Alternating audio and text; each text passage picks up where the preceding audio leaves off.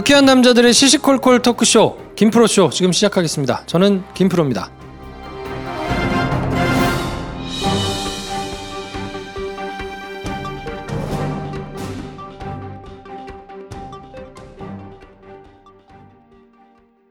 오늘 녹음 끝나고 한 잔? 술 끊는다며. 새해가 되면 술 끊겠다는 결심들 많이 하시는데요. 네. 쓸데없는 짓 하지 마시고요. 네, 술 친구미 있잖아요. 아니 다들 술자리만 있으면 오라고 난리잖아. 술친금 들고 가야지. 술친금을 그렇게 퍼주니까 부르지. 술친금이 있어야 술자리가 오래 간단 말이야. 내 친구들이 전부 다 술친금 인정했어. 오빠도 한 잔 콜? 그렇다면 가지야. 네이버에 술친금을 검색하세요. 멀쩡합니다 진짜. 아, 편집 너무 힘들어. 에이, 한번 한강으로 몸보신이나 갑시다. 한강? 한강 양화선착장에 아리수 만찬인데 한강뷰가 정말 예술이야. 맛있나? 각종 해산물 요리에 불고기에 민어에 전복찜, 광어회, 훈제, 연어회. 아, 시끄러. 빨리 와, 빨리 가자. 오, 지금 바로 가자고? 오케이. 한강에서 즐기는 최고의 정찬 아리수 만찬. 예약 문의는 서울 02-2632-2100.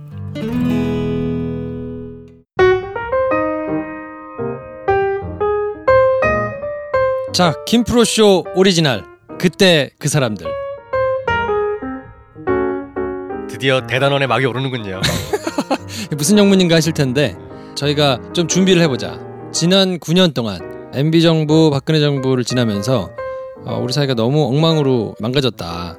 특히나 그 중에서도 검찰과 법원 이쪽에서 처리한 사건들 중에서 이게 상식에 반하거나 너무 말도 안 되는 사건들이 좀 많았으니까 그때를 조목조목 하나씩 잡아가지고 좀 정리를 한번 해보면 어떻겠느냐. 가장 상징적으로 좀 우리 사회가 망가진 것을 보여줄 수 있는 사건이 어떤 것이 있겠는가. 단연코 세월호, 특히나 세월호와 관련된 수사, 이게 서초동에 넘어와서 검찰과 법원 단계에서 그리고 청와대에서 어떤 식으로 돌아가고 어떤 식으로 뭉개지고 망가졌는가. 이걸 한번 좀 차근차근 들여다봅시다.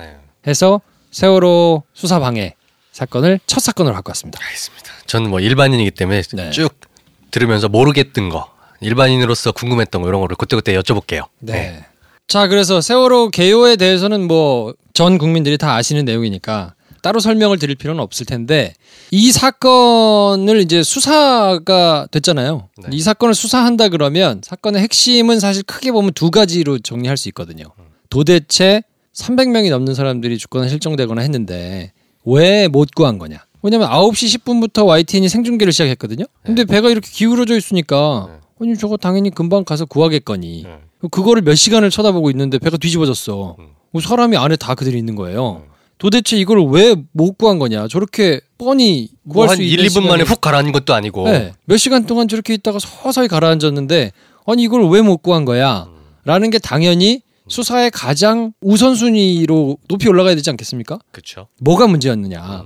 왜 애들을 못 구한 거냐. 라는 게 가장 먼저 그리고 가장 중요하게 다뤄져서 수사가 진행이 됐어야 되는 것이고 그렇다 그러면 한 3개 정도로 나눠지겠죠. 수사의 대상이. 그러니까 해경이나 구조기관 도대체 무슨 문제가 있어가지고 니네가 애들 못 구한 거냐가 있을 거고 그 다음이 이제 항해 담당했던 이제 담당자들 뭐 선장이라든지 기관사라든지 뭐 이런 사람들이 있을 거 아니에요. 그리고 세 번째가 컨트롤 타워 내지는 뭐 감독기관 뭐 청와대도 있을 것이고 뭐 다른 이런 데 있을 거 아닙니까? 보조적으로 이제 도왔던 사람들. 요 세 구다리가 어쨌든 수사의 대상이 될 텐데 그럼 가장 책임이 큰 곳은 해경하고 구조기관들이란 말이에요. 그러니까 이제 요게 이제 가장 우선순위를 따져서 수사가 됐어야 되고 그 다음은 대형 사고가 그럼 이런 대형 참사가 왜 난 거냐를 따져봐야 되잖아요. 그럼 이것도 역시 그럼 배가 왜 가라앉았는지를 봅시다. 이게 가다가 뭐 운전을 잘못한 건지 배에 뭐 문제가 있었던 건지 배가 고장났던 건지 아니면 뭐 다른 데서 뭐 스크린을 잘못해서 그런 건지 도대체 뭐 날씨 때문에 그런 건지 뭐 있을 거 아닙니까 원인이? 그 원인은 왜 못 구했는지를 살펴보고 그 다음에 어쨌든 다음 순위로 살펴봐야 되는 거잖아요. 그럼 여기도 한 3가지 문제가 있을 거란 말이에요. 항해 담당자들이 일단 조종을 한 사람들이니까 직접적으로 가장 이제 수사의 대상자가 될 거고 그 다음은 이제 선박관리 회사가 문제가 있겠죠. 배 관리를 어떻게 한 거냐. 배가 그럼 멀쩡한 거냐. 고장난 거냐. 관리는 잘했냐. 그리고 세 번째가 이제 기타 감독기관들이 있을 거란 말이에요. 이게 시스템상으로 정기 검침을 받고 어쩌고 해야 될 테니까 그런 게 그러면 구조적으로 잘 됐었냐? 그러면 이제 요 6가지를 나래비를 쭉 세우면 아까 얘기한 대로 해경, 항해 담당자들, 감독 기관들, 그 다음 이제 뭐 선박관리 회사, 기타 관리 감독 기관 요렇게 해가지고 이제 나래비를 세워서 수사가 돼야 되는데 당연히 수사가 가장 세게 그리고 책임을 가장 크게 물어야 될 뭐 해경이나 구조기관들은 수사를 안 했어요. 아예 안 했나요? 즉 이따가 이제 말씀해 주실 거예요. 네. 저분이. 내가 자세히 얘기할 수는 없어. 궁금한 게 너무 많아 지금. 네. 근데 그 부분은 수사를 최대한 안 하고 수사를 나중에 하거나 뒷순위에 해야 될 거를 끌어올려가지고 뭐 갑자기 막 뭐 유병헌 뭐 이런 사람들 막 튀어나오고 기억은 나나? 나죠. 유병헌? 네, 알죠. 네. 그리고 이상한 것들을 만들어내면서 네. 뭔가 하여튼 조직적으로 계속 이 반대를 하면서 수사를 결국엔 엉망으로 막 뒤죽박죽 망쳐버렸거든요. 그래서 이제 살펴볼 것이 해경 수사를 도대체 어떻게 축소하고 망가뜨렸는가 이 부분에 대해서 이제 김정필 기자가 얘기를 해주겠습니다. 하나만 먼저 여쭤보고 싶은 게 세월호 수사를 통해서 결론적으로 뭔가 책임을 지고 처벌을 받고 된 사람이나 기관이나 이런 게 누군가요? 지금? 지금까지 드러난 거는 네. 이준석 선장. 선장. 그리고 선장이 제일 세게 받았어요. 예, 선장 무기징역이 무기징역. 확정이 됐죠. 그리고 선원들 1년 6월에서 뭐 12년 정도까지 징역이 그렇게 났고 유병헌 회장은 변사체로 발견이 돼서 네. 공소권 없음으로 정리가 됐고 그 밑에 자녀들 목 두꺼우신 분. 뭐 네. 있고, 그쵸? 유대균 네. 씨라고요. 여성분과 같이 방에 있다가 검거가 됐죠. 네. 아마 잘 기억이 나실 겁니다. 아, 이 인상착의가 잊을 수 없는 얼굴이라서요. 세월호 사건의 여러 가지 요인들을 보면 선박 운항의 과실 문제 그리고 뭐 해운사 선주 관련 문제 뭐 여러 가지가 있지만 가장 중요한 거는 뭐 저희가 사고 당일 아침부터 봤던 구조의 부실.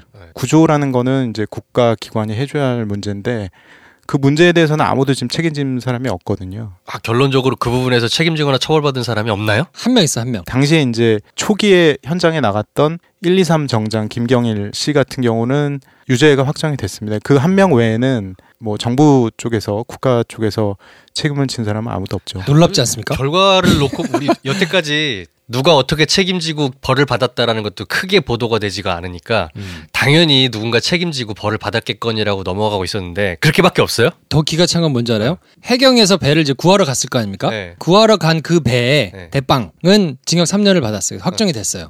근데 그 밑에 이제 사람도 있을 거 아니에요. 그렇지. 그 사람들은 어떻게 됐냐면 찾아보니까 딴 데다가 잘못했어. 그러니까 예를 들면 네. 법원을 다른 법원에다가 이거를 집어넣어서 네. 거기서 재판을 했는데 대법원에서 뭐라고 했냐면 거기는 관할 법원이 아니다. 네. 재판을 처음부터 다시 해야 돼.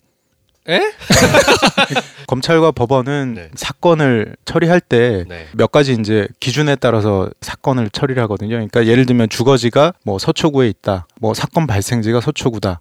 이러면 이제 서울중앙지검에서 뭐 하거나 이러는데 그러니까 서초경찰서 갔다가 중앙지검 갔다가 그건 이해하지. 관할 법원이란 게 지역적으로 있는 건 알죠. 네, 그래서 그렇죠. 중앙지법에서 이제 판결을 받아서 이렇게 올라가야 되는데 네. 쉽게 얘기하면 내가 서초구 살아요. 그러면 서초경찰서 갔다가 중앙지검에서 받고 중앙지법에서 해가지고 쭉 이제 판결을 받아야 되는데 네. 어디 저기 동부지검 뭐 이런 데서 조사받고 동부지법에서 받아가지고 네.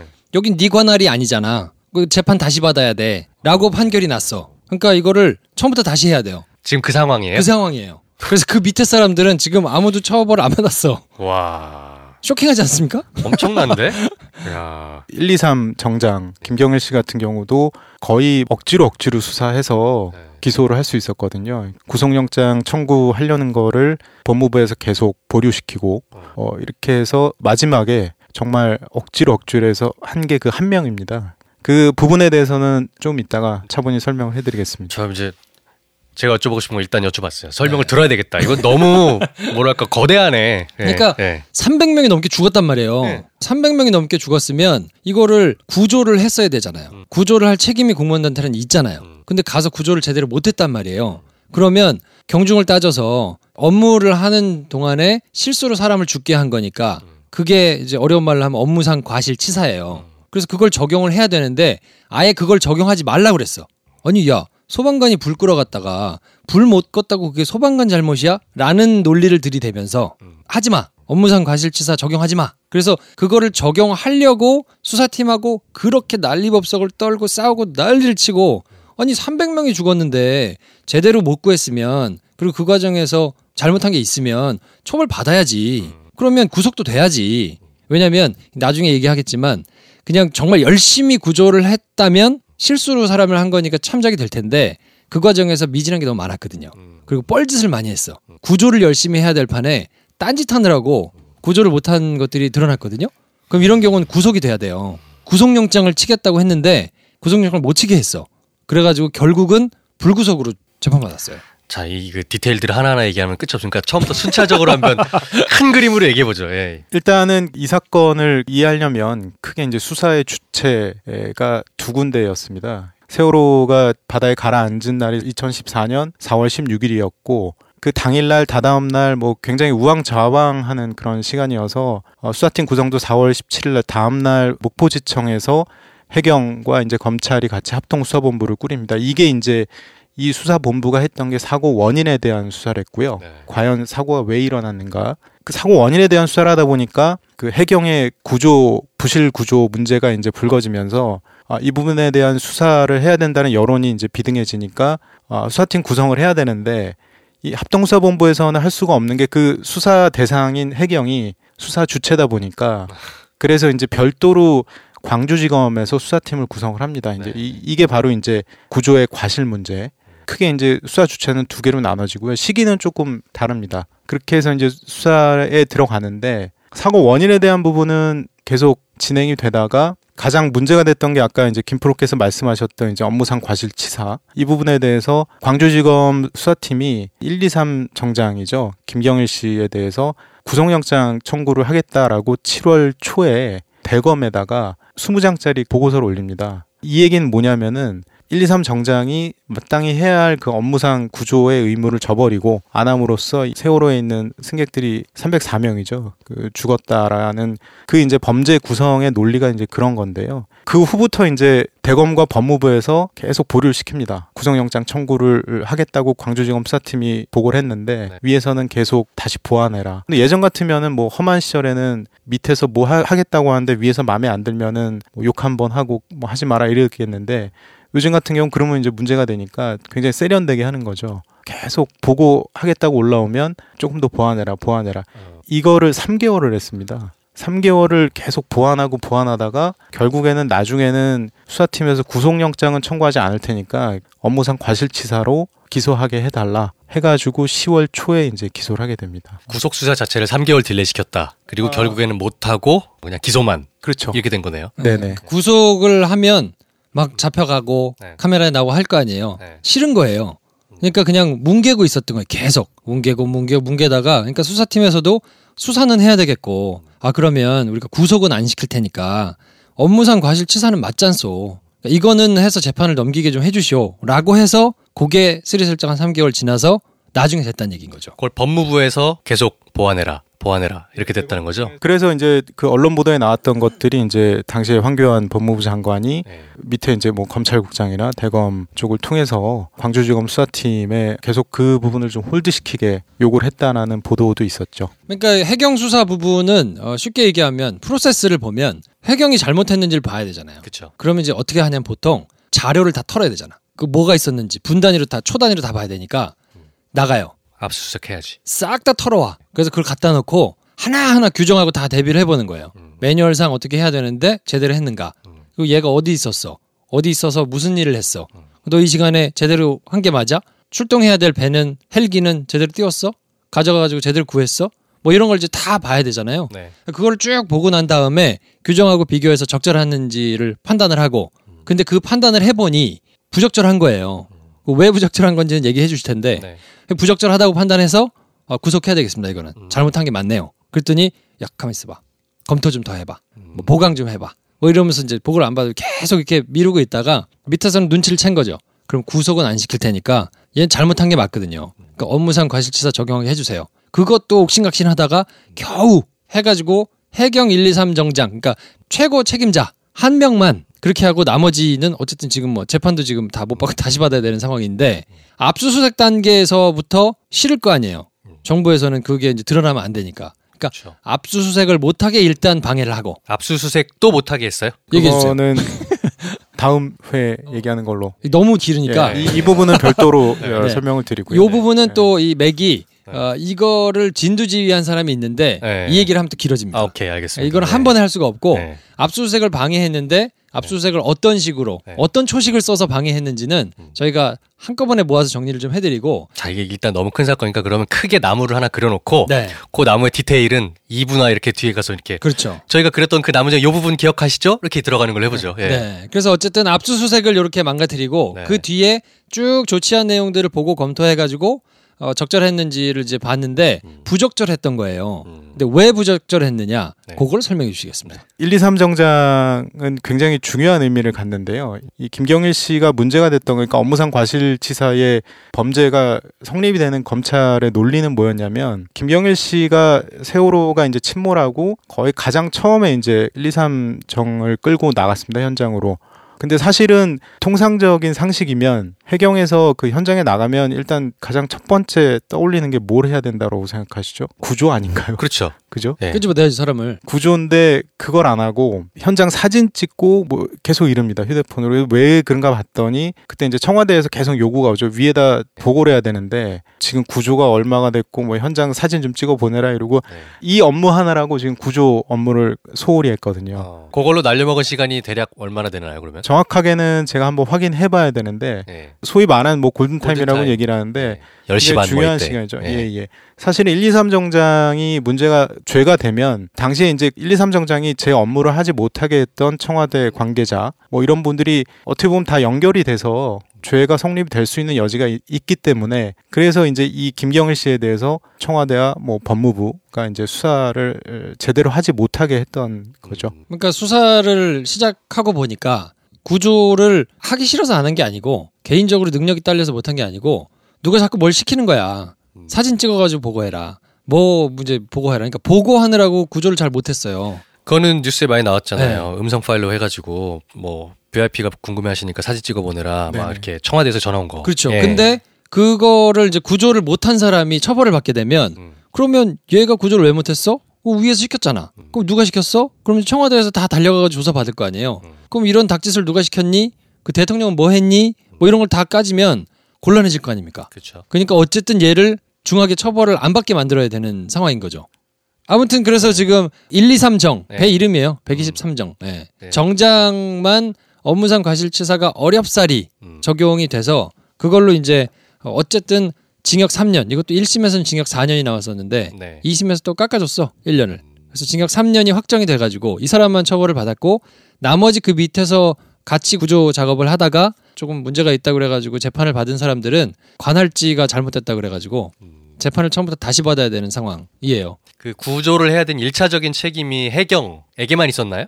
그 이제 뭐 관련해가지고 네. 진도 VTS 뭐 이런 데 있지 않습니까? 뭐 그러니까 가장 근데 현장 접근해서 구조 가능한 기관은 뭐 해경밖에 없으니까요. 그쵸. 현실적으로 거기서 뭐 군이 뭐 어떻게 할 수 있는 여지는 2차, 3차적인 문제인 것 같고 지원을 받는 거고 지원 부서지 책임 부서는 아닌 거잖아요. 뭐 본인이 그렇죠, 키를 현장에서는. 잡고 가는 곳은 이제 해경이니까. 근데 해경에서 이제 단 한 명만 그것도 어렵사리 처벌을 받았다는 얘기니까.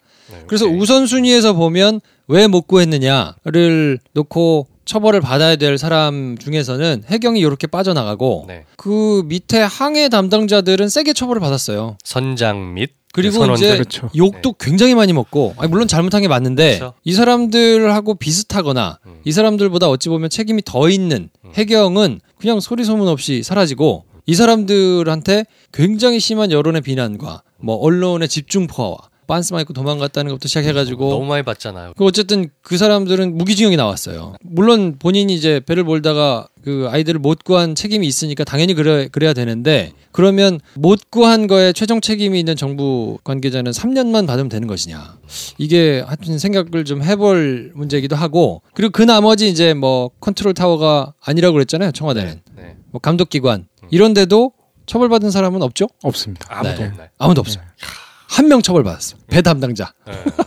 1, 2, 3 정장. 그 관련해서는 검찰이나 뭐 정부 쪽에서도 이제 설명하는 부분은 현장에 있는 구조에 책임이 있는 사람과 그 사람의 이제 상급자 이제 지휘자죠.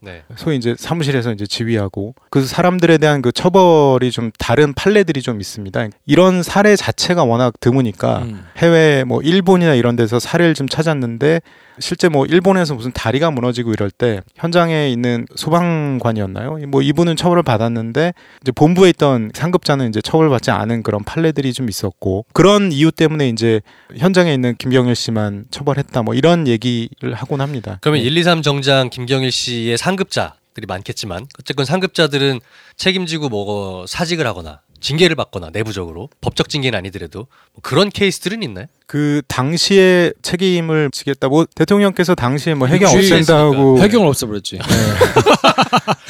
근데 그 해경청장도 그렇고 그 나중에 이제 그 조사위에서 네. 조사를 할 때 억울하다는 그런 입장을 넘어서 네. 굉장히 좀 너무 당당한 모습 보이고 이래가지고 네. 그때 좀 비난도 받곤 했죠. 그러니까 이분들은 그 부분에 대해서는 굉장히 좀 떳떳해하시는 그런 태도였던 여전히. 것 같아요. 지금 모르겠습니다, 제가. 그러니까 그 뒤에 이제 뭐 궤적을 알 수 있는 게 특조위 자체를 못하게 했으니까. 국가의 구조의 과실 문제 네. 이런 것들이 부각돼야 하는데 이 수사는 상당히 좀 이렇게 물밑에서는 조용히 진행이 되고 네. 이 와중에 4월 17일 날 이 합동수사본부가 구성되고 한 사흘 뒤에 인천지검에서 구원파라고 하죠. 네. 유병원 회장에 대한 수사가 이제 본격 시작이 되는데 수사팀 구성이 된 날 4월 17일부터 20일까지는 세월호 사진이 굉장히 많이 나오고 현장 사진이 그러다가 인천지검에서 유병원 회장 수사가 시작되는 날부터 거의 일간지의 일면이 구원파 뭐 그렇죠. 유병원 회장 뭐 이런 걸로 네. 도배가 됐거든요. 정부 입장에서는 그런 수사로 물타기를 하면서 정부의 어떤 책임 문제를 그쪽으로 이제 몰아가는 그런 양태를 보인 거죠. 아까 개요 설명을 드릴 때 우선순위를 따지면 수사를 받는 대상이 한 5가지로 정리된다고 그랬잖아요. 네. 해경, 두 번째는 항해 담당자들, 네. 세 번째가 이제 컨트롤타워 감독기관, 네 번째가 선박회사, 네. 그 다음이 5번째 기타 네. 감독기관인데 순서대로 보면 4번에 있는 쪽이 갑자기 전면에 부각돼가지고 사람이 나오고 1번으로 조사를 받아야 될 사람들은 흐지부지 없어지고 두 번째 항해 담당자들이 모든 책임을 다 뒤집어쓰고 그렇죠. 유병헌과 그 밑에서 이제 계약직으로 일했던 항해 담당자들이 거의 모든 비난을 다 받아가지고 가져가고 나머지는 그냥 흐지부지 싹 사라졌거든요. 감독기관이니 뭐니 이런 데는. 그러면서 그때 이제 당시에 인천지검장이 최재경 전 중수부장이었어가지고 원래는 서울중앙지검 특수부에서 할까라는 그런 내부 논의가 있었는데 그렇게 주면은 너무 눈에 띄는 너무 그런- 티나잖아요. 네, 너무 티나니까. 부각되는 사건이 돼버리는 거군요. 네네. 네. 그래서 대검 내부에서 여러 뭐 법무부에서도 고민을 하다가 인천지검에 이제 줬죠. 이제 뭐 서울에서도 가깝고 또 사실 뭐 해경이 또 인천지검에 있기도 하고 네. 그때 대검에서 이제 고위 관계자가 그런 얘기도 했다고 해요. 수사팀을 인천지검으로 주면서 돼지머리가 필요하다. 그러니까 이 정부의 책임을 좀 물타기 할 만한 희생양이 필요한 거군요. 그렇죠. 그래서 인천지검에 그 사건을 이제 줬고 당시에 이제 내부에서 이제 그런 얘기도 있었습니다. 워낙 인천지검장이었던 최재경 검사장이 당시 검사장이 워낙 이제 특수사 경험도 많고 또 인천지검의 수사력이 상당히 좀 좋았고 굉장히 좀 파견 지원도 많이 해줬거든요. 그래서 사실상 인천지검이 아니라 중수부에다가 예, 수사를 줬다. 그러니까 중앙수사부라고 하면은 예전에 뭐 나는 새도 떨어뜨린다는 네. 엄청난 화력을 자랑하던 그런 얘기까지 있을 정도로 유병헌 수사에 굉장히 올인을 했죠. 올인을 하긴 했는데 하필 타겟이 유병헌이었던 거군요. 네. 그러니까 유병헌 수사 같은 경우는 전월의 입장에서 보면은 흥행 요소를 다 갖추고 있거든요. 그쵸. 그렇죠. 그러니까 예전에 뭐 소위 구원파 저도 네. 그때 처음 알았는데 구원파 종교 집단 네. 금수원이라고 이분들이 그 예전에 뭐 그 소도처럼 이렇게 따로 네. 거주하는 지역이 있거든요. 네. 거기 있었죠. 그리고 유병헌 회장이 뭐 그 자녀들하고 굉장히 좀 호화로운 생활을 누렸고 뭐 이런 여러 가지 흥행 요인들이 많다 보니까 당시에 이제 언론들이 뭐 유병헌 회장에 대한 수사로 뭐 완전히 돌아섰던 거죠 그때.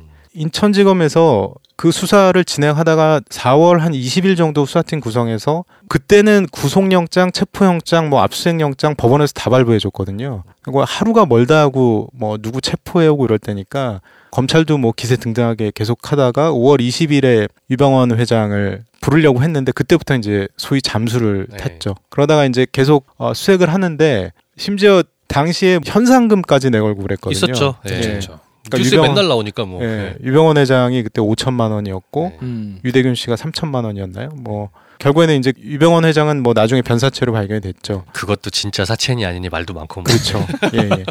그런 물타기 수사를 통해서 네.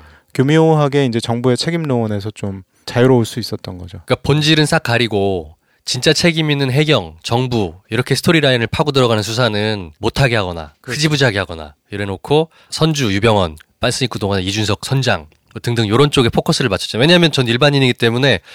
근데 세월호 사건이 워낙 충격적인 사건이었잖아요. 그러니까 매일매일 나오는 뉴스들이 뭐 새로운 거 없나를 정말 열심히 봤단 말이죠. 그 몇 달 동안을. 계속 그런 얘기인 거예요. 물론 말씀하신 것처럼 흥행 요소는 있었어요. 저게 좀 저러고 있을 일인가 싶었거든요. 근데 이제 모든 언론에서 그렇게 아이템이 나오도록 강요를 한 건 아니지만 네. 은근히 그렇게 군부를 짚으면서 유도를 한 면이 있고 네. 그 제가 기억하기로는 어떤 게 있었냐면 당시에 이제 뭐 전 뉴스가 뭐 한 달 넘게 계속 세월호 뉴스만 이제 할 때니까 그렇죠. 일부는 팽목항 그러니까 구조 작업이 이루어지는 그 거기서 이제 가장 가까운 팽목항으로 일부 기자들이 가서 거기 이제 뭐 유가족들이랑 실종자 가족들이 막 진을 치고 있을 때니까 난리 났었죠. 일부 기자들은 그쪽으로 가고 현장과 가장 가까운 동거차도라고 있어요. 동거차도에 또 일부 기자들이 가 있고 또 한 팀은 광주지검에 현장에 가 있고 그리고 이제 서울에 있는 일부 다른 기자들이 네. 인천으로 간 거예요. 그래서 이제 서울에 뭐 서초동에 있을 필요가 없잖아요. 거기서는 뭐 없으니까. 그래서 인천지검에 갔는데 인천지검에는 기자들이 상주하는 공간이 없거든요. 그러니까 이 특수수사를 오래 하고 기자들을 오래 상대해본 최재경 전 중수부장, 당시 이제 인천지검장이 센스가 있잖아요. 그러니까 뭘 했냐면 검사실을 뺐어. 하나 터가지고 기자실 만들어줬구나. 검사실을 싹 빼가지고 네. 거기다가 기자들을 다 넣고 네. 기자들을 거기서 묵게 했어요. 그리고 출입증도 다 바꿔가지고 들어가게 해주고. 네. 그러니까 한 층에 올라가면 검사실이 기자실이야. 근데 보통은 그런 생각을 잘 못하거든요. 그래서 이제 바깥에서 보통 천막 치고 앉아있거나 민원실에 앉아있거나 이러면서 이제 기사들을 쓰는데 네. 굉장히 대접을 해줬어요. 건사실 하나 비워가지고 다 의자도 마련해주고 책상도 마련해주고 랜선 다 뽑아주고. 그러니까 거기 올라가가지고 기사를 계속 쓰니까 이 사람들은 진 차려졌으니까 뭘 쓰긴 써야 되잖아요. 굉장히 충실하게 잘 받아가지고 기사를 쓸 수밖에 없도록 강요는 안 하지만 은근히 그런 이제 편집사를 다 마련해주면서 네. 거기서 이제 뭔가 계속 기사가 나오면 계속 그 이제 경쟁을 하게 되는 거죠. 제가 이해한 걸 얘기해 볼게요. 그러면 정리를 해보면 그 포스트가 3개인데 하나는 인천지검, 거기는 주로 유병헌, 그렇죠. 유병헌만 했죠. 그리고 광주지검, 거기는 해경. 예. 근데 지지부진해. 협조를 안 해줘. 알고 보면. 위에서 수사를 그렇죠. 방해. 못하게 네, 수사를 예. 막고 있는 네. 거죠. 그러니까 기사가 나올 게 없지. 네. 그리고 또 하나가 합동수사본부. 거기는 배가 왜 침몰했는가를 조사하는 본부셨잖아요. 네. 말씀하신 게. 맞습니다. 여기도 시간이 걸리지. 그러니까 기사거리가 될 만한 뉴스가 나오는 거는 사실 인천지검. 그래서 유병헌 뉴스가 매일매일. 이렇게 이해하면 되나요? 맞습니다. 네. 정확하게 네. 보신 거고요. 세 가지 중에 그 합동수사본부와 그 인천지검 수사는 보도가 계속 나오는 사이에 네. 가운데 있었던 그 광주지검 국가의 부실, 구조 부실, 과실 문제 네. 이 부분에 대한 거는 제가 지금 드린 말씀은 심지어 제가 작년 12월에 특검 들어가기 전에 네. 취재를 해서 알게 된 거거든요. 그러니까 쉽게 얘기하면 그 당시에는 전혀 이런 내용조차 전혀 외부로 드러나지가 않았고 언론에서는 그런 걸로 계속 길들이는 사이에 네. 물밑에서는 뭐 법무부나 청와대와 법무부 동원해서 그런 어떤 국가의 구조 과실 문제를 계속 이제 감추려고 했던 거죠. 예, 수사를 좀 방해하고. 당시에는 그런 조직적인 국가적인 은폐나 방해가 있었다는 사실 기자님도 모르셨던. 그때는 이런 내용 자체가 알려지지 않았어요. 왜냐면은 내부 커뮤니케이션에 관한 문제라서 네네. 그러니까 사실은 뭐 일반론적으로 말씀드리면은 검사들이 수사할 때는 수사의 뭐 밀행성, 그러니까 수사 내용이라는 거는 피의 사실이라서 네. 이거 굉장히 외부에 공개를 안 하거든요. 그렇죠. 예. 더군다나 이제 사건 처리할 때 내부적인 의사결정 그 내용은 웬만하면 아니 절대 나가면 안 되는 내용이다 보니까 당시에는 절대 공개가 안 됐었죠. 그리고 광주지검에를 가면 뭐 언론사에서 일부 이제 가가지고 기자들이 있는데 나오는 게 아무것도 없어요. 그렇죠. 브리핑도 없고 발표도 없고 잘 만나주지도 않고 만나도 얘기도 안 해줘요. 그럼 거기 가서는 그냥 시간만 죽이고 있는 거예요. 뭐 없냐? 그럼 뭐는 없는데요. 뭐 수사 중인도 잘 모르겠는데요. 이러면 이제 기사가 안 나오죠. 계속 며칠 안 나오면 거기다가 지금 인력이 딴 데도 많은데 넣을 수가 없잖아요. 그래서 조정을 해가지고 다른 데다가 하게 되고 자기들 입장에서도 수사를 하고 싶어도 위에서 못한다는 말을 마음 세게 먹고 하지 않으면 관둘 생각 아니면 못하지. 쉽게 못하니까 광주지검에서 하는 수사는 정말 이분이 오늘 막 한 얘기는 네. 그냥 쉽게 알 수 있는 내용이 아니거든요. 잘 몰라 기자들도. 이 얘기가 지금 그렇게 쉽게 나오는 얘기 아니에요. 공공연하게 돌아다니는 얘기가 아닌 거죠 지금. 그렇죠. 이래서 김프로 오리지널입니다. 이런 사람 정도 돼야 이제 뭐 듣고 뭐 믿으니까 얘기해주고 뭐 이러면서 네. 나중에라도 이제 나오게 되는 건데 네. 그때 당시에도 아주 검찰을 내밀하게 잘 취재할 수 있는 사람이나 언뜻 들을 수 있는 얘기고 네. 나머지는 다 브리핑을 해줘요. 매일 수사 상황이 어떻게 되는지, 유병헌 누구를 잡아왔는지, 어디를 들어갔는지. 뭐 그래서 이제 같이 막 집행하러 가면 막 카메라 기자 달고 가기도 하고. 그러니까 당연히 금수원 이런 데서 막 뭐 치고 막 뭐 김기춘 몰라가라 어쩌고 하는 거는 우리가 남이가 김기춘 뭐 이런 거 네. 있고 그런 네. 거는 뭐 이제 압수수색을 들어가네 마네 이런 거는 중계식으로 계속 보도가 되고. 네. 김엄마가 있니 없니 모르고 막. 그렇죠. 네. 그리고 이제 그 이준석을 비롯해 가지고 이제 뭐 이런 사람들의 비난은 이제 계속되고. 네. 그 사람도 힘이 없으니까 잘못했다고 그냥 계속 잘못한 건 또 맞으니까. 네. 근데 정작 잘못해가지고 가장 많이 책임을 물어야 될 사람들에 대해서는 은폐하고 나머지 것들만 부각하면서 자꾸 이렇게 그냥 또 한 달 넘게 계속 이런 게 이제 반복이 되면 네. 마음도 안 좋죠. 새로 소식이 들어온다고 해도 판단을 그렇게 명민하게 잘 하기가 쉽지 않거든요. 세월호 국면이 거의 2달 정도. 왜냐면 네. 그때 뭐 예능 프로도 다 쉬었고 TV 전체적으로도 그렇고 저희가 팟캐스트를 지금 하고 있지만 굉장히 많은 팟캐스트들이 그때 쉬었어요. 네. 방송 녹음 아예 안 했단 말이죠.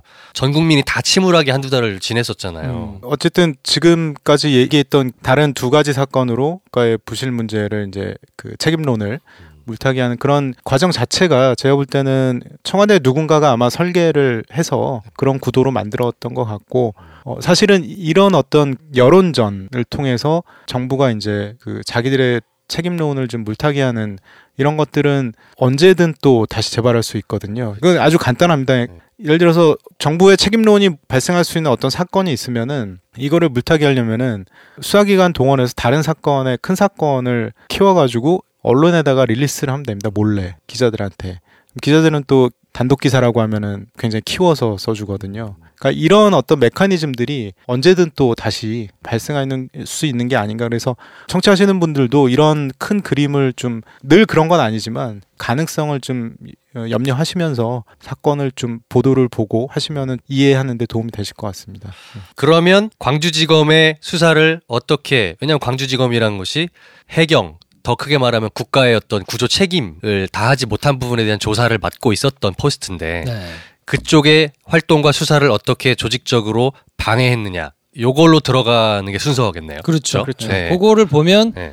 이 정부가 어떤 마인드를 가지고 어떻게 국민들을 진짜 졸로 보고 막 했는가를 여실히 볼 수 있는 거거든요. 네. 그러니까 오늘 이제 큰 측면에서 이제 기억을 하실 것은 세월호 사고가 이제 굉장히 불행하게 있었는데 네. 이미 난 사고는 어쩔 수 없다 치더라도 네. 재발이 하지 않게 하려면 이 사건을 이제 어떻게 그 후에 수습하면서 다루는가를 보면 그렇죠.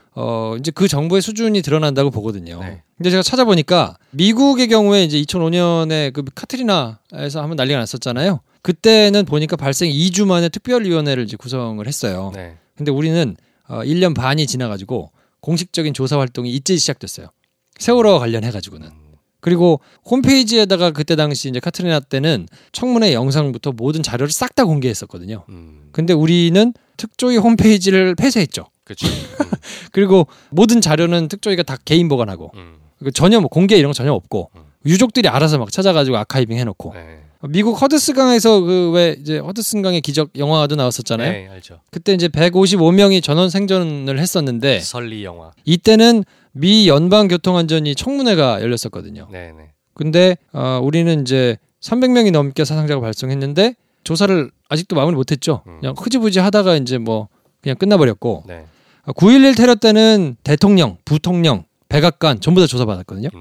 근데 우리는 1, 2, 3 정장 1명 처벌받았고 나머지는 처벌받은 사람도 없고 대통령이 7시간 동안 이때 도대체 어디서 뭘 하셨는지는 아직도 모릅니다. 조사는커녕 그거는 그 영구 미제 사건으로 아직도 몰라요. 이거 어떻게 터져 나올지 참 궁금한데 네. 그 후쿠시마 원전 사고 있을 때는 뭐 정부, 민간, 독구 전력 뭐 이런 데서 각각 위원회를 이제 구성을 했었는데 우리는 뭐 여당 특조위원이 막 조사를 방해하고 세금 도둑이라고 막 하지를 않나. 새누리당 전원 퇴장하고 뭐 네. 그런 거 있었죠. 그리고 이때는 이제 일본 같은 경우는 정부나 국회 뭐 위원회가 모두 민간 전문가를 이제 위촉해가지고 했었는데 여기서는 청와대가 이제 모든 걸 총괄했었어요. 진상규명위원 뭐 이런 거를 이제 다 실무를 총괄하면서 진상규명국장을 임명을 안 했어요. 굉장한 초식이죠. 이걸 와. 민간에 맡기면 안 될 것 같은 거야. 누가 하면 어떡해. 그러니까 내가 다 할게. 근데 그래놓고? 담당자는 임명을 안 해. 얼마나 후진적이야. 국제적으로 보기에도 굉장히 하여튼 좀 창피함을 넘어서 말도 안 되죠. 이거. 정말 말도 안 되는 후진성을 좀 보였기 때문에 지금이라도 이거를 좀 제대로 좀 다뤄야 될 필요가 있을 것 같고요. 정파성을 따지고 뭐 여야 유불리 따지고 이러다 보니까 자꾸 뭘 감추려고 하고 조사를 못하게 하고 이제 이렇게 되는데 최근에 드는 생각은 언제부턴가 사건 사고가 발생하면 경찰이나 검찰이 나서고 거의 메커니즘처럼 돼 있던데 검찰이나 경찰이 나서는 순간부터 이제 그때부터는 공개가 안 되거든요. 그러니까 이분들이 이런 방식으로 할 게 아니라 투명하게 공개할 수 있는 그런 조사위원회를 별도로 설치를 해서 그러니까 수사나 이런 부분은 뭐 사후적으로 죄를 묻는 건 나중에 해도 되지 않습니까? 일단은 기본적인 어떤 사초들, 그러니까 어떤 일들이 과연 있었는지를 먼저 밝혀내는 게 중요한데 그러니까 최근에 사건 사고 보면은 경찰 검찰이 먼저 손을 대고 그때부터는 끝. 그러고 나서 기억이 아무것도 안 나죠. 그러니까 이런 식으로 가는 게 좀 안타깝다는 생각이 좀 듭니다. 우선순위를 심하게 뒤틀어가지고 사람들이 봐야 될 것은 가리고 별로 우선순위에서 나중에 처벌을 받거나 후순위에서 처벌을 받아야 될 걸 끌어올려가지고 그거를 또 교묘하게 막 물타기를 하고 부각시키고 해가지고 국민들의 눈을 흐려가지고 이렇게 오게 된 아주 커다란 개요를 이제 말씀드렸는데 저희가 다음 시간에는 그러면 이제 구체적인 진두지휘를 누가 했는가? 수사 방해를? 그렇죠. 어떤 초식으로 했는가? 그것도 우리 이제 우병우 전 민정수석. 이름이 나오네요, 드디어.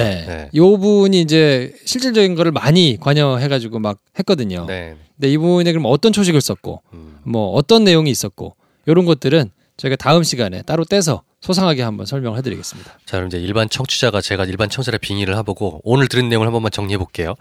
왜 못 구했느냐? 왜 가라앉았느냐? 두 가지 큰 문제가 있습니다. 근데 왜 못 구했냐라는 부분에 있어서는 1차적인 책임을 지고 있는 국가 권력의 책임을 규명하는 부분에 있어서는 철저하게 방해하고 은폐하고 책임져야 될 사람들에 대한 책임을 묻지 않고 꼴랑 정장 한 명 구속으로 마무리되었다라는 것이 저희가 남아 있고요. 그리고 왜 가라앉았느냐라는 부분에 있어서도 여전히 그 부분을 조사해야 할 특조위나 여러 부분들이 활동이 지난 정권하에서 철저하게 이제 방해를 받았기 때문에 명백하게 드러난 바가 없잖아요.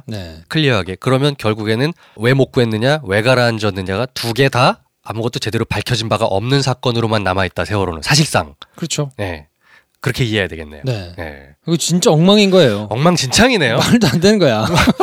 뭔가 어떻게 밝혀지긴 했겠거니 정도만 막연하게 생각했는데 밝혀진 게 없네요. 없어요. 그걸 밝히려고 노력했던 분들을 굉장히 떼쓰고 뭔가 정파적으로 뭔가 자기의 이 이익을 위해 가지고 하는 것처럼 이 색깔을 칠해가지고 자꾸 몰기만 하고 아무것도 된 게 없어요 지금. 소위 그런 분들 갖다 또 빨갱이라고 하고 뭐 이런 식으로 또 얘기하는 거 보면 정말 학을 띄는 그런 상황들이 너무 많아서. 그러니까 유가족들이 저렇게 광화문 앞에서 3년 동안 앉아있는 이유가 이해가 되네요. 그럼요. 아니 내 아이들이 그랬으면 어떡할 거냐고. 해결된 게 없고 책임지는 사람도 없고.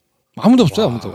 저는 박근혜 정부가 세월호 사건을 어떻게 바라보는지 단적으로 기억이 나는 장면이 박근혜 전 대통령이 국회 아마 연설을 가려고 그 본회의장 건물 현관을 들어가는데 당시 이제 세월호 유가족분들께서 그 현관 입구에서 바닥에 앉아가지고 시위를 하고 있었거든요. 그때 정말 눈길 한 번 안 주고 그 현관문을 지나가는 대통령을 보면서 이 세월호 사건을 어떻게 보는가에 대한 인식을 단적으로 봤던 기억이 납니다. 자, 그래서 이번 시간에는 저희가 아주 개요만 정리를 해드렸는데 다음 시간에 이 지경이 된 세월호 수사를 그러면 어떤 사람이 도대체 어떤 초식으로 했는지에 대해서 구체적으로 우병우에 대해서 한번 설명을 해드리는 시간을 갖고요.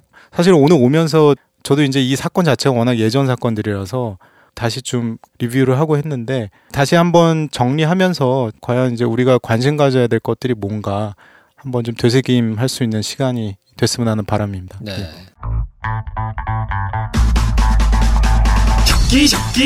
적 영어 공부 지금이 적기 영어 회화 대기적 기적 외국어 도서 전체 1위 오너라 대기의 기적 영어 회화 대기의 기적 지금 서점으로 1위 오너라. 김프로쇼의 친구 국립극장과 국립창극단이 2018년 첫 번째 신창극 시리즈 소녀가를 소개합니다. 이자람의 첫 창극 연출 도전, 국립창극단 간판 스타 이소연의 변화무쌍한 연기 변신이 기대됩니다. 동화 빨간 망토를 원작으로 여자의 묘한 이야기가 펼쳐질 한 편의 모노드라마와 같은 1인 창극 소녀가 2월 28일부터 3월 4일까지 예술의 전당 자유소극장, 예매는 국립극장 예술의 전당 인터파크. 이번 시간에는 그래서 지난번에 따로 떼놨던 세월호 수사의 아주 중요한 축으로 작용한 우리 우병우 전 민정수석에 대해서 얘기를 할 텐데요. 1967년생 1월 28일이에요. 경북 봉화 출신입니다. 연수원으로 이제 19기인데 사법연수원 이제 19기인데 이 당시에 사법시험 29회 최연소 합격자예요. 소년등과했다고 하죠. 나이가 제일 어린 사람이었고 영주고등학교를 나오고 서울대 법대를 나왔습니다. 그래서 2013년 4월에 검사장 승진해서 본인이 탈락하고 난 다음에 이제 못해 먹겠다. 그리고 이제 사표를 쓰고 나와서 변호사를 합니다. 그래서 홍만표 변호사와 같은 건물에서 홍만표가 10층, 우병우가 11층 이래가지고 거기서 변호사 활동을 하다가 1년 동안 변호사 활동을 하시면서 순수익만 62억을 버셨어요. 홍만표 형님이 더 벌었잖아. 돈독은 홍만표 형님 쪽이 좀 센 걸로 알고 있는데. 그렇지. 이분은 원래 돈이 많은 분이라 여유가 있으신 분이에요. 그렇지. 네. 한 300억 넘게 있지 않았어요? 재산이? 저 신고 재산은 조금 그거보단 적었는데 하여튼 돈이 있는 분이라 뭐 그렇게 연연하잖아요. 참고로 골프장 재산은 포함이 안 됐습니다. 기흥 CC 불포함. 불포함. 기흥 CC 같은 경우는 이제 우병우 전 수석의 처가 4남매인가 그런데 거기가 그렇죠. 한 10% 지분을 갖고 있는 걸로 제가 알고 있습니다. 10%만 해도 뭐 어마어마하죠. 그렇죠. 사자매. 자매. 자매. 다 여자들밖에 네 없어요. 분이 다 딸이에요. 딸이에요. 아무튼 그래서 2014년 5월 달에 민정비서관으로 이제 발탁이 됐어요. 근데 이때 당시에도 청와대 인사검증에서 좀 불가 판정이 나왔었는데 요걸 이제 또 우리 그 안봉근 형님이 또 적당히 이렇게 뭉개주셔가지고. 뭐 그 형님이 했겠어요. 순실이 누나가 했지. 순실이 오른팔이니까. 안봉근 오빠가. 아무튼 그래서 이제 김기춘 당시 비서실장에게 굉장한 신뢰를 받았고, 김영한 민정수석을 제끼고 자꾸 독대하고 뭐 이렇게 보고하고 이런 걸 이제 자주 했다고 그래요. 그래서 그 뒤에 2015년 1월달에 민정수석으로 승진을 해가지고 최순실 게이트가 터지고 한참 있다가 이제 나왔죠. 최재경 민정수석으로 교체될 때. 바로 나오지도 않고 이제 한참 있다가 이제 나왔는데. 그래서 2015년 1월에 민정수석이 되고 2015년 2월 검찰 인사가 우병우 라인으로 쫙 깔렸다. 뭐 이런 게 이제 공공연하게 돌고요. 2015년 3월 달에 박근혜 정부가 뭘 하냐면 MB 정권에 대한 이제 사정 수사를 막 이렇게 주도해가지고 해요. 부패와의 전쟁 뭐 이래가지고. 사자방 뭐 털자고 뭐 했었잖아요. 그렇죠. 근데 요 총대를 민정수석이 매면 이상하잖아. 그러니까 이것도 총대는 이완구 잊혀진 인물 같은데요. 그분한테 맡겼어요. 그래가지고 이 양반이 또 하라 그러니까 한다. 그래서 부패와의 전쟁을 선언했는데 자기께 나왔어. 자기께 나왔지. 그래서 경남 기업을 털어가지고 성완종 회장이 자살을 하고. 그 유명한 성완종 리스트. 그렇죠. 성완종 리스트에서 본인이 등장하시고. 그리고는 이제 홍준표 친이 홍준표 정도만 이제 마무리가 된. 뭐 하여튼 이런 사건이 있었고요. 김기춘의 후임으로 이병기가 왔는데 뭐 실세는 사실상 이제 우병우다. 그래서 뭐 이병기가 사실은 나중에 이제 2016년 5월에 사임했거든요. 그리고 2016년 4월에 생각지도 못했던 여소야대 국면이 되면서 2016년 7월부터 땅 관련해 가지고 이제 막 뭐 몽글몽글하게 이제 막 뭐 이런 게 나오기 시작하고 그러다가 최순실 게이트가 터지고 뭐 이러면서 결국은 2016년 10월에 안종범 전 수석과 함께 경질이 됐습니다. 그 발화점이 됐던 게 이제 정은호 게이트. 그렇죠. 쫙 시작됐던 거잖아요. 어쨌든 이제 우병우의 이제 청와대 생활은 요 정도로 이제 정리가 될 수 있는데 이때는 한참 민정비서관으로 이제 뭔가 이렇게 필드에서 막 활동을 한참 열심히 할 때니까 민정수석만 돼도 밑에 이제 여러 뭐 한 4개 정도 이제 부서를 두고 각자 비서관을 데리고 이렇게 뭐 총괄하는 입장인데 이때는 자기가 민정비서관으로 한참 뛸 때니까 더 나서가지고 막 발벗고 뛰었을 거거든요. 그 중에 하나가 세월호 사건이다. 그렇죠. 이제 그 사건을 우리 김정필 기자가 자세한 내용을 말씀해 주시겠습니다. 우병우 당시 이제 2014년 5월에 민정비서관으로 발탁이 됐죠. 잠깐 설명을 드리면 사실 이제 검사장 승진에서 탈락하고 1년 동안 제야에 있다가 정말 신데렐라처럼 중앙 정치 무대에 등장을 했는데 원래 스타일도 이제 업무 장악력이 워낙 뛰어나고 공직에 대한 미련이 굉장히 많았던 것 같아요. 그래서 민정비서관에 발탁되면서 본인의 어떤 업무 능력을 보여주고 싶은 그런 측면도 있었던 것 같고 공교롭게 이제 그 당시에 이제 세월호 사건이 한 달 전에 났던 것 같고 우병우 전 수석이 본격적으로 이제 언론에 등장하게 되는데 전 시간에 말씀드렸지만 광주지검 수사팀이 2014년 6월 5일에 구성이 됩니다.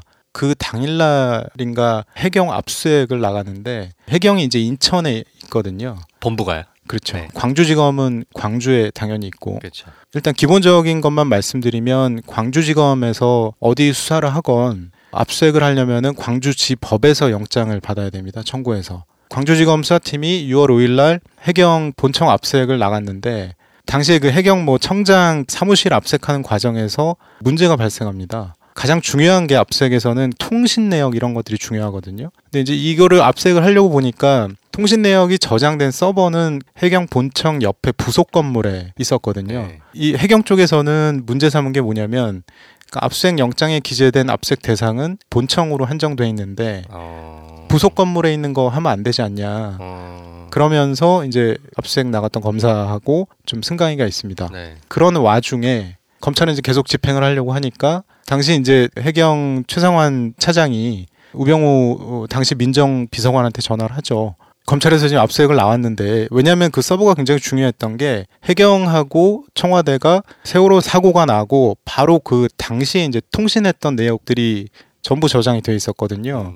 그러니까 쉽게 얘기하면 이게 만약에 압수수색이 돼서 수사 대상이 되면 청와대까지 불이 옮겨갈 수 있는 부분이어서 그 내용을 이제 청와대에 보고를 했고 청와대에서 그 우병우 당시 비서관이 현장에 있는 검사가 아니라 자기가 과거 이제 데리고 있었던 광주지검의 수사팀장인 윤대진 부장한테 전화를 하죠. 정확한 워딩은 제가 취재했던 바로는 청와대하고 통신 내용이 다 있는데 이거를 꼭 압수수색을 해야겠느냐라고 이제 얘기를 하고 이제 그럼에도 불구하고 이제 윤대진 팀장이 뭐 압수수색을 해야 된다 이래가지고 돌파를 합니다. 근데 사실은 여기서 이제 문제가 되는 거는 민정비서관이라고 해도 이제 개별 검사가 영장에 의해서 집행하는 현장에 해라 마라 하면 안 되거든요. 그러니까 그 자체가 소위 이제 법적으로 얘기하면은 직권남용에 해당되기 때문에 네. 지휘를 하려면은 정상적으로 법무부 장관 통해서 지휘를 해야 되는데 이제 그런 단계들을 뛰어넘은 거죠.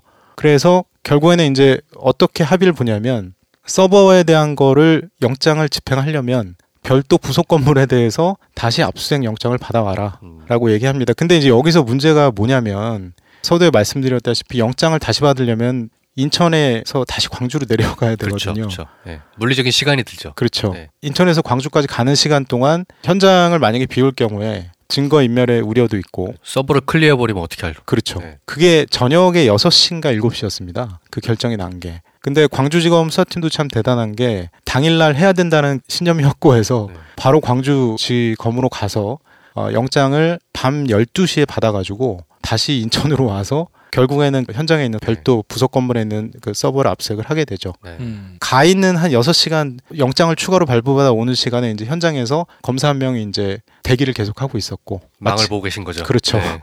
혹시 쟤들이 뭐 하나? 네. 예. 네. 그런 상황에서 결국에는 이제 압수수색 집행이 됐는데, 그러니까 돌이켜 보면 만약에 이 서버가 압수수색이 안 됐으면 사실은 가장 중요한 청와대와 해경의 이 통신 내역이 사라질 수 있는 그런 가능성도 있었던 상황이어서 돌이켜보면 가장 중요한 대목이 아니었나. 그리고 우병우 비서관은 왜 이렇게까지 했을까, 뭐 이런 의문도 많이 드는 그런 대목들이죠. 압수수색 된 내용들은 검찰은 갖고 있겠네요. 그렇죠. 서버 내용들은. 네. 전부 압수수색을 했습니다. 그 내용이 좀 까진 게 있나요?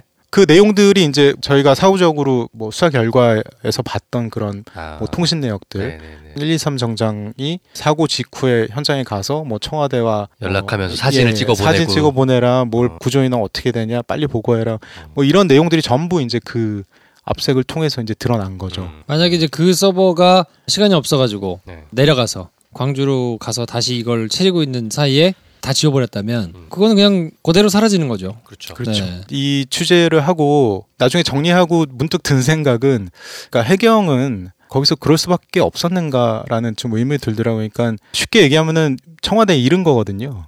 안 하게 해주세요라고 뭐 이르고 청와대에서 바로 또 제지가 들어오고 뭐 이런 일련의 상황들이 그 304명이 그렇게 사망한 사건을 뒤로 하고 그렇게까지 그러고 싶었을까라는 좀 의문도 들고. 저의 의문은 해경 그 차장이 전화를 했다고 하시잖아요. 네네. 그분이 다이렉트로 우병우한테 전화를 할 수 있는 원래 사이였던 건가요?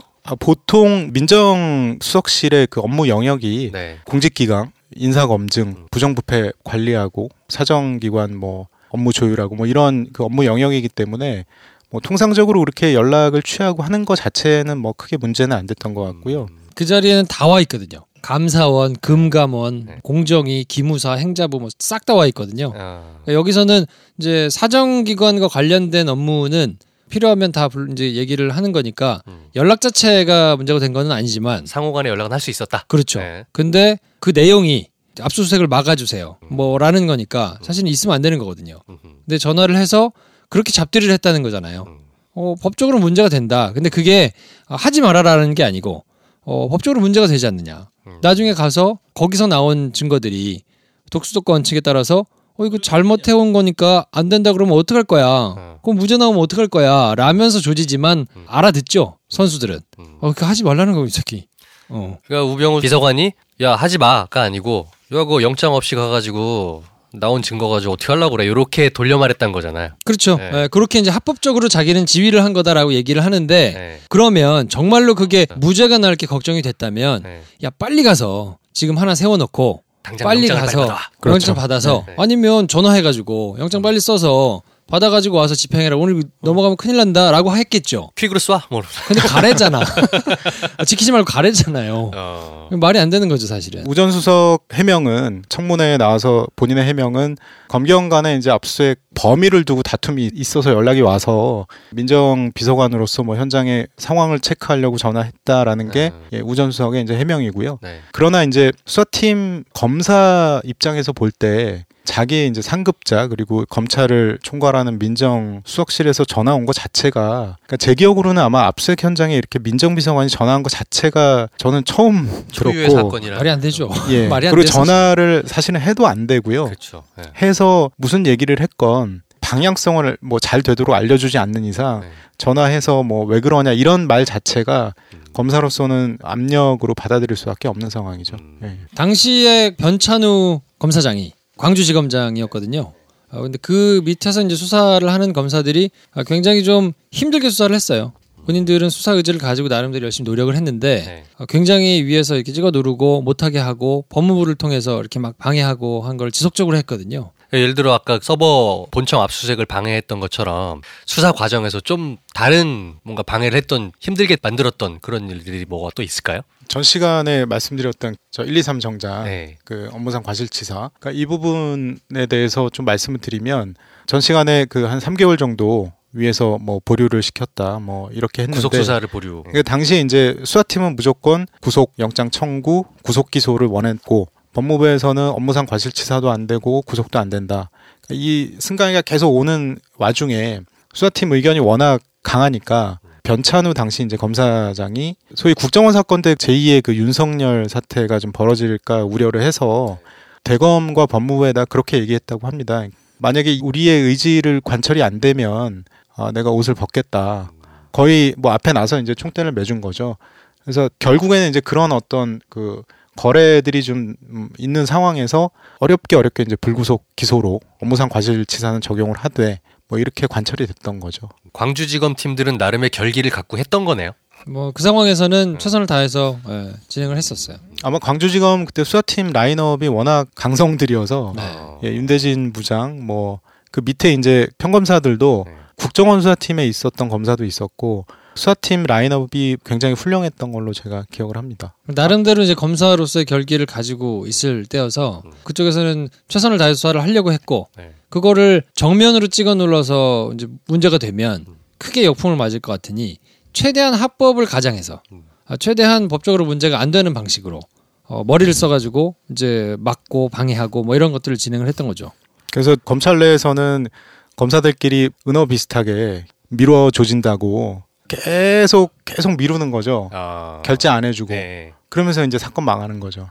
그런 식의 용어도 쓰는데 그러니까 전형적으로 케이스가 이제 여기에 해당하지 않나. 황교안 전 법무장관은 얘기를 하지 않을 수 없지 않나요? 그렇죠. 황교안 장관이 본인은 이 과정에 개입을 안 했다라고 하지만 네. 사실은 법무부에서 대검의 뜻이 어떤 지시가 내려오고 하는 것 자체가 장관의 제가 없이는 사실 상식적으로 올 수 없는 거겠죠. 대표적인 게 이제 구속 수사를 계속 3개월 내내 딜레이 시켰던 거. 이것도 사실은 법무부에서 내려온 지침. 뭐 사실상 지침 비슷하게 거의 이거는 승인이 안 되니까 이거는 타협 불가인 걸로 아예 거의 못을 박은 상황에서 처음에는 제시를 했던 것 같아요. 당시 이제 청와대 입장에서는 이제 박근혜 전 대통령의 7시간 행적, 뭐 여기다가 구조 과정에서의 국가의 어떤 과실까지 여론을 타기 시작하면 이거 뭐 거의 걷잡을 수 없이 돌이킬 수 없는 상황까지 갈 수 있다고 판단했던 것 같고, 뭐 청와대 입장에서도 사실은 법무부 동원해서 할 때까지 해본 거죠. 결국은 사실상 이게 청와대 컨트롤 타워가 수사를 방해했다고 생각할 수밖에 없는 정황인 거네요. 그렇죠. 네. 네. 이제 정권에 불리하면 안 되니까 정권에 불리하면 안 된다라는 결론을 내려놓고 네. 수사를 어쨌든 하는 모양새는 갖춰야 되겠는데 그렇게 하다 보면 수사가 안 되거든요. 그러니까 이제 그걸 알아서 밑에서 잘 해주면 좋은데 그렇지는 않고 수사를 제대로 안 하면 그게 될 수가 없잖아요. 그렇죠. 그러니까 이제 수사를 하려고 그러는데 이제 교묘하게 계속 이제 방해를 하는 방식으로 이제 망가뜨렸던 거죠. 실제 이듬해, 그러니까 2015년 상반기 인사에서 광주지검 수사했던 라인업이 전부 날아갑니다. 변찬우 검사장, 뭐 이두식 차장, 윤대진 부장 같은 경우는 검찰 내에서는 뭐 수사로 하면은 거의 넘버원으로 뽑히는 분인데 계속 이제 지방만 돌았죠. 결국에 이제 변찬우 검사장이 이제 옷을 벗었고 이두식 차장도 옷을 벗었고 그런 식으로 결국에 나중 보복을 하는 거죠. 인사 보복을. 그랬던 이유 중에 하나는 그러니까 세월호 사건이 있었던 그러니까 2014년 4월 16일 날 그 사건이 나고 그 해에 6월에 이제 지방선거가 있고 7월에 이제 재보궐선거 아주 중요한 선거였거든요. 네.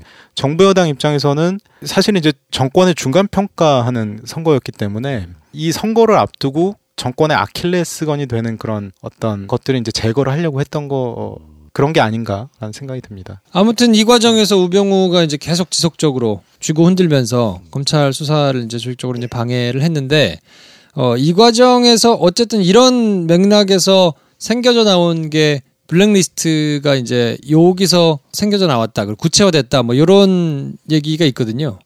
예, 블랙리스트는 특검의 아주 가장 큰 성과 중에 하나인데 저도 이제 본의 아니게 경제부와 다른 부처에서 잘 지내고 있다가 특검 때 이제 파견으로 끌려가서 취재를 하면서 그때 취재를 했었는데 수사 기록 내용을 보면 블랙리스트가 세월호 사건이 그 전후로 이제 블랙리스트가 구체화되는 게 좀 분위기가 바뀝니다. 박근혜 정부가 들어오고 2013년부터 청와대에서 문체부에 내려가는 지시는 상당히 좀 포괄적이고 추상적인 그런 관리하는 그런 분위기였었거든요. 네. 그러니까 예를 들면은 좌파 성향 단체에 지원하는 게 있다고 하던데 그런 얘기 안 들리게 좀 관리 좀 해봐라. 뭐 이런 정도 수준이었다면 그 세월호 사건 이후에는 분위기가 완전히 달라집니다. 아주 조목조목 관리를 구체적으로 들어가죠. 그 단체와 이름을 적시해서. 그렇죠. 예. 어떤 단체가 어떻게 있는지 뭐 리스트 만들어서 보고해라. 이제 블랙리스트가 불거진 배경이 큰 맥락에서 보면은 결국 이제 세월호가 아니었나. 네. 돌이켜 보면 그런 생각이 좀 듭니다. 왜냐하면 말씀하시는 걸 돌이켜 생각해 보니까 그때 세월호 사건이 있은 이후로 시국 선언 같은 일들이 되게 많이 있었어요. 영화인들도 그렇고. 그러니까 이 정부의 것들에도 세월호를 인양하라 이런 목소리를 많이 냈거든요. 그게 이제 블랙리스트로 돌아온 거라고 볼 수도 있겠네요. 어느 정도는. 그렇죠. 예. 그러니까 왜냐하면 당시 이제 문화계 쪽에서 네. 이제 워낙 세월호에 대해서 이제 문제를 많이 삼고 이게 이제 세월호 사건 자체는 정치와 사회 영역에서 다뤄져야 할 문제인데 정부에서 이제 워낙 억압적으로 통제가 들어가니까 문화계 쪽에서 약간 부드럽게 좀 문제 제기들을 많이 했었죠. 청와대 입장에서 보기에는 뭐 얼마나 보기 싫었겠습니까, 그게. 그런 식으로 이제 제재가 들어갔죠. 이걸 극명하게 보여주는 자료가 또 하나 있는데 공무집행 방해. 요게 이제 보통 집회 시위를 하면 네. 요걸로 처벌하거든요. 경찰한테 뭐 대들었다든지 네. 교통정리 하는데 말 안 듣고 뭐 도로 나온다든지 뭐 요걸로 이제 처벌을 하는데 2013년에 공무집행방해로 처벌을 받아가지고 재판을 받은 사람이 5,242명이에요. 근데 그 다음에 세월호 사건이 있고 난 다음에 2014년에 10,000명이 됐어요. 10,000명? 2배 딱. 2배가 늘었어. 오케이. 그러니까 이걸로 이제 막 집회 시위가 있고 뭐 이렇게 하니까 이건 또 다 엄벌한 거예요. 다 엄벌했지 그때. 1심 재판을 받은 사람이 약식 기소도 아니고 네. 재판을 받은 사람들이 거의 2배가 그 전해에 비해서 뛴 거니까 수단과 방법을 가리지 않고 할 수 있는 건 다 한 거죠. 그러면 광주지검에서 이제 수사 내용을 정리해서 기소를 했잖아요. 그 기소된 내용들의 범위가 경정 1명이었던 건가요? 그건 아니지 않았을까요? 그러니까 거기서 이제 중요한 대목이 바로 그건데요. 네. 그러니까 이 1, 2, 3 정장을 하려면 네. 사실은 김경일 정장하고 연락을 주고받았던 청와대 네. 이렇게 타고 올라오는 게 당연히 맞는데 김경일 정장도 우여곡절 끝에 그렇게 했는데 네. 그 위까지는 뭐 거의 엄두를 못 냈던 거죠. 당시 분위기에서는. 그리고 실제 그러니까 법리적으로는 전 시간에 뭐 간단히 좀 말씀드렸는데 현장에 있는 책임자와 그걸 지휘하는 사람의 처벌의 그 범죄 구성이 조금 달랐던 측면도 판례가 있었던 측면도 있고 네. 그런 이유들이 좀 있었습니다. 근데 어쨌든 그 부분에 대해서는 뭐 시간이 좀 지나긴 했지만 당시에 이제 광주지검 수사팀 뭐 검사가 이제 그런 얘기를 합니다. 왜 그렇게까지 인사보복 당할 거 알면서 압수수색을 하려고 했냐라는 질문에 그러니까 이게 당장은 모르겠는데 나중에 이런 기록 하나하나들이 이제 역사가 되고 사초가 되는데 사명감, 의무감 뭐 그런 것들이 좀 있었다라고 해요. 그래서 아마 좀 무리를 해서라도 개인의 보복, 인사보복을 감수하면서까지 그렇게 하지 않았나. 그러면 정장 1명 구속된 것도 우여곡절이 있었다고 하시잖아요. 그 우여곡절들이 뭐가 어떻게 우여곡절이었나요? 계속 말씀드렸다시피 네. 법무부와 네. 대검이 계속 대놓고는 안 합니다. 네. 대놓고 하지 마라라고는 안 하고 3개월 동안 보고가 올라오면 보완해라라고 이런 패턴들이 계속 반복되면 밑에 있는 사람 입장에서는 하지 말라라는 지시로 받아들일 수밖에 없거든요. 지금 말해서 3개월이지 이 3개월 동안 이 똑같은 패턴대로 계속 움직이다 보면 정말 미쳐버리죠. 그렇죠. 회사 다녀봐서 알지만. 그러면 끝까지 뭉개지는 못하고 어쨌건 1명이 구속되긴 했네요. 그렇죠. 그것 때문에 결국에는 지금 뒤늦게나마 그때 무슨 일이 있었는지 좀 사후적으로 좀 얘기들이 오고 가는 거고. 그분이 이제 구속될 때까지 재판이 얼마나 걸렸나요? 기간이? 김경일 정장이 2014년 10월에 기소가 됐거든요. 네. 그리고 아마 유죄 확정이 난 게 재작년 15년으로 기억하고 있습니다. 그리고 나머지 사람들의 경우에는 전남 진도군이잖아요. 네. 진도군의 관할이 광주지법 해남지원이에요. 근데 광주지법에서 이게 진행이 됐기 때문에 무효라는 거죠. 해남지원에서 재판을 했었어야 되는데 광주지법에서 재판을 했기 때문에 이거는 재판 관할이 잘못돼서 내용을 볼 것도 없이 잘못된 거다라고 대법원에서 확정이 됐어요. 해남으로 다시 가? 해남지원에서 해야 돼. 다시 처음부터. 1심부터. 1심, 2심, 3심 해가지고 다시 받아야 되거든요. 네. 그렇기 때문에 지금 1, 2, 3 정장 말고는 처벌을 받은 사람이 없는 거예요. 그 나머지 사람들이라 하면 정장 아래 직급들. 뭐 그렇겠죠. 그런 건가요? 그러니까 좀 뒤늦은 감이 있더라도 이 부분에 대해서는 굳이 이제 수사의 영역이 아니더라도 사실관계가 과연 그 당시에 법무부, 대검 또 광주지검 수사팀 그러니까 논의 과정에서 직권남용 의혹이라든가 이런 부분에 대해서는 반드시 좀 밝혀져야 될 부분들이 아닌가라는 생각이 듭니다. 어차피 그 직급이 낮은 아랫분들은 그렇다 치고 사실은 그 말씀하신 더 위, 대검, 또 법무부, 더 올라가면 청와대 여기를 밝히는 게 더 중요하지 않나. 그렇죠. 네, 그래서 필요한 것들이 이제 자료가 남아 있느냐. 그리고 그때 당시 많이 없었을 거거든요. 공무원 조직에서 남아 있는 공문서 형태로 남아 있는 것들은 뭐 없애면 그것도 표시가 나니까 어쩔 수 없겠지만 무슨 통화 기록이라든지 그때 당시에 압수를 해서 확보를 했어야만 하는 것들은 못하게 해가지고 많이 없을 거란 말이에요. 그럼 이제 진술밖에 없는데 그러면 이제 또 시간이 지난 거니까 진술이 앞뒤가 안 맞고 기억 안 난다고 하고 또 뭉개고 이러면 수사를 하는 것 자체는 사실 굉장히 어려운 일이 되기는 했는데 그렇더라도 남아있는 자료 공문서라든지 뭐 그런 기록들이라든지 이런 거는 있으니까 그런 것들을 특별한 기구를 만들어서 쪽지 같은 거를 다시 만들어가지고 거기서 이렇게 좀 제대로 자료를 모으고 그 자료에 대해서 판단을 하고 기록을 하고 그 기록의 바탕을 두고 뭔가를 남겨서 재발을 하지 않도록 시스템을 만드는 일은 반드시 필요하거든요. 그런 활동들이 좀 필요한 상황인 거죠. 사실은 그 부분에 대해서 특검에서 살펴보긴 했습니다. 근데 특검이라는 거는 별도의 법이 있거든요. 특검법에 이제 그 수사 대상이 규정이 되는데, 그러니까 이 특검법상 당시에 이제 수사 대상이 아니었어요. 그래서 이제 특검에서는 수사를 못하고 이제 넘어가고 검찰에 이제 지금 자료는 넘어온 것 같은데 진술도 제가 알기로는 광주지검수사팀이라든가 뭐 받을 만큼 받은 상황인 것 같고 네. 어떻게 보면은 지금 의지와 결단이 남아 있는 게 아닌가 뭐 그런 생각. 방금 말씀하신 특검이 박영수 특검. 네. 그렇죠. 네, 국정농단 특검팀이었던 그 특검팀 말씀이신 거죠. 그러니까 요즘 뉴스 보면 이제 세월호를 다시 조사하라, 새로 다시 이제 특조위를 새로 구성한다 이런 움직임들이 있는 거 아닌가요? 네네. 네. 지금 최근에 뭐 계속 얘기들이 네. 언론에도 나오고 청와대에서도 좀 의지를 갖고 네. 뭐 개인적으로 해야 되지 않나라는 생각 갖고 있습니다. 다만 이제 이게 수사의 영역으로 가면은 뭐 영장을 받고 뭐 이래야 되는 문제들이 있어서 네. 또 진술도 나오지 않고 뭐 기록도 남아 있지 않고 이런 문제들이 있어서 쉽지는 않을 거. 이제 사실상 세월호 사건 이후에 그 사건으로 인하여 저는 이제 결국엔 작년에 그런 탄핵 사건까지 왔다고 생각이 들어요.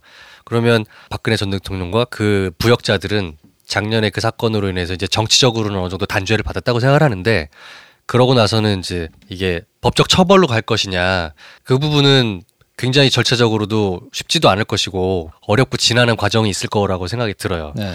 그러면 오히려 이제 그 사람들을 법적으로 단죄하는 것도 단죄하는 거지만 실체적인 진실은 최소한 드러나서 누가 어떻게 잘못을 했고 이렇게 잘못된 짓을 했는가는 법적으로 처벌을 하지 않든 간에 밝혀야 되지 않나. 네. 배설하듯이 누구를 때리고 그쵸, 누구를 그게 아니죠. 욕하고 처벌하니까 이런 차원이 아니라 네. 이런 일들이 있었다라는 거를 기록으로 남기는 거는 굉장히 중요한 네. 의미가 있다고 생각하거든요. 네. 근데 그런 차원에서 접근할 필요가 있을 것 같습니다.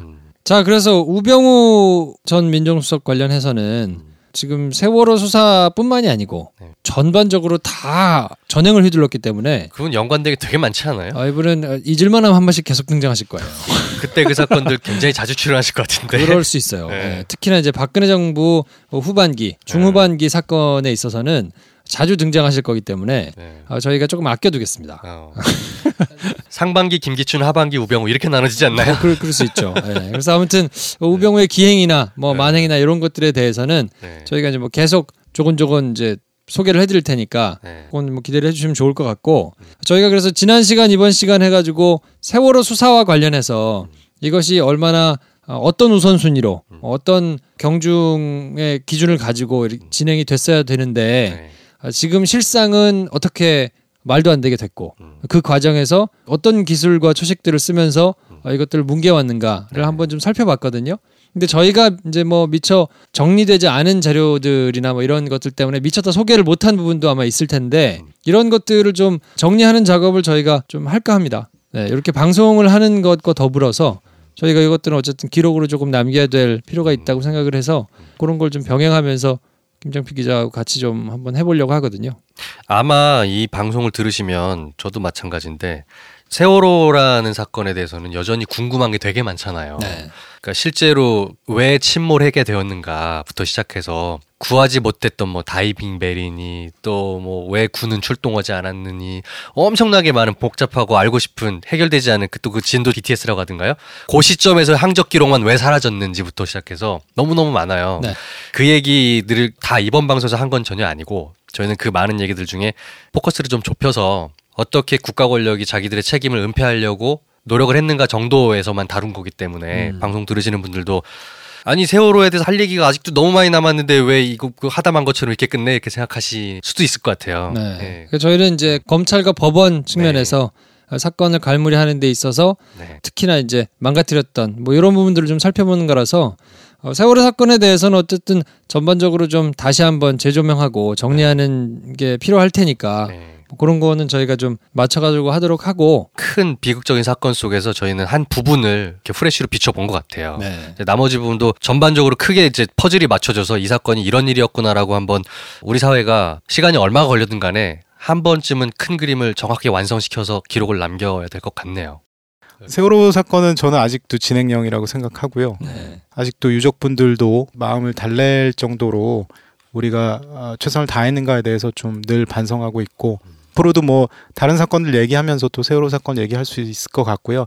당시에 검찰이라는 국가의 어떤 기능이 얼마나 왜곡되게 작용하고 했는지를 당시 사건들을 하나하나 좀 되짚어보면서 검찰에 대한 이해도를 좀 높일 수도 있을 것 같고 그런 시간을 또 가져보겠습니다. 네.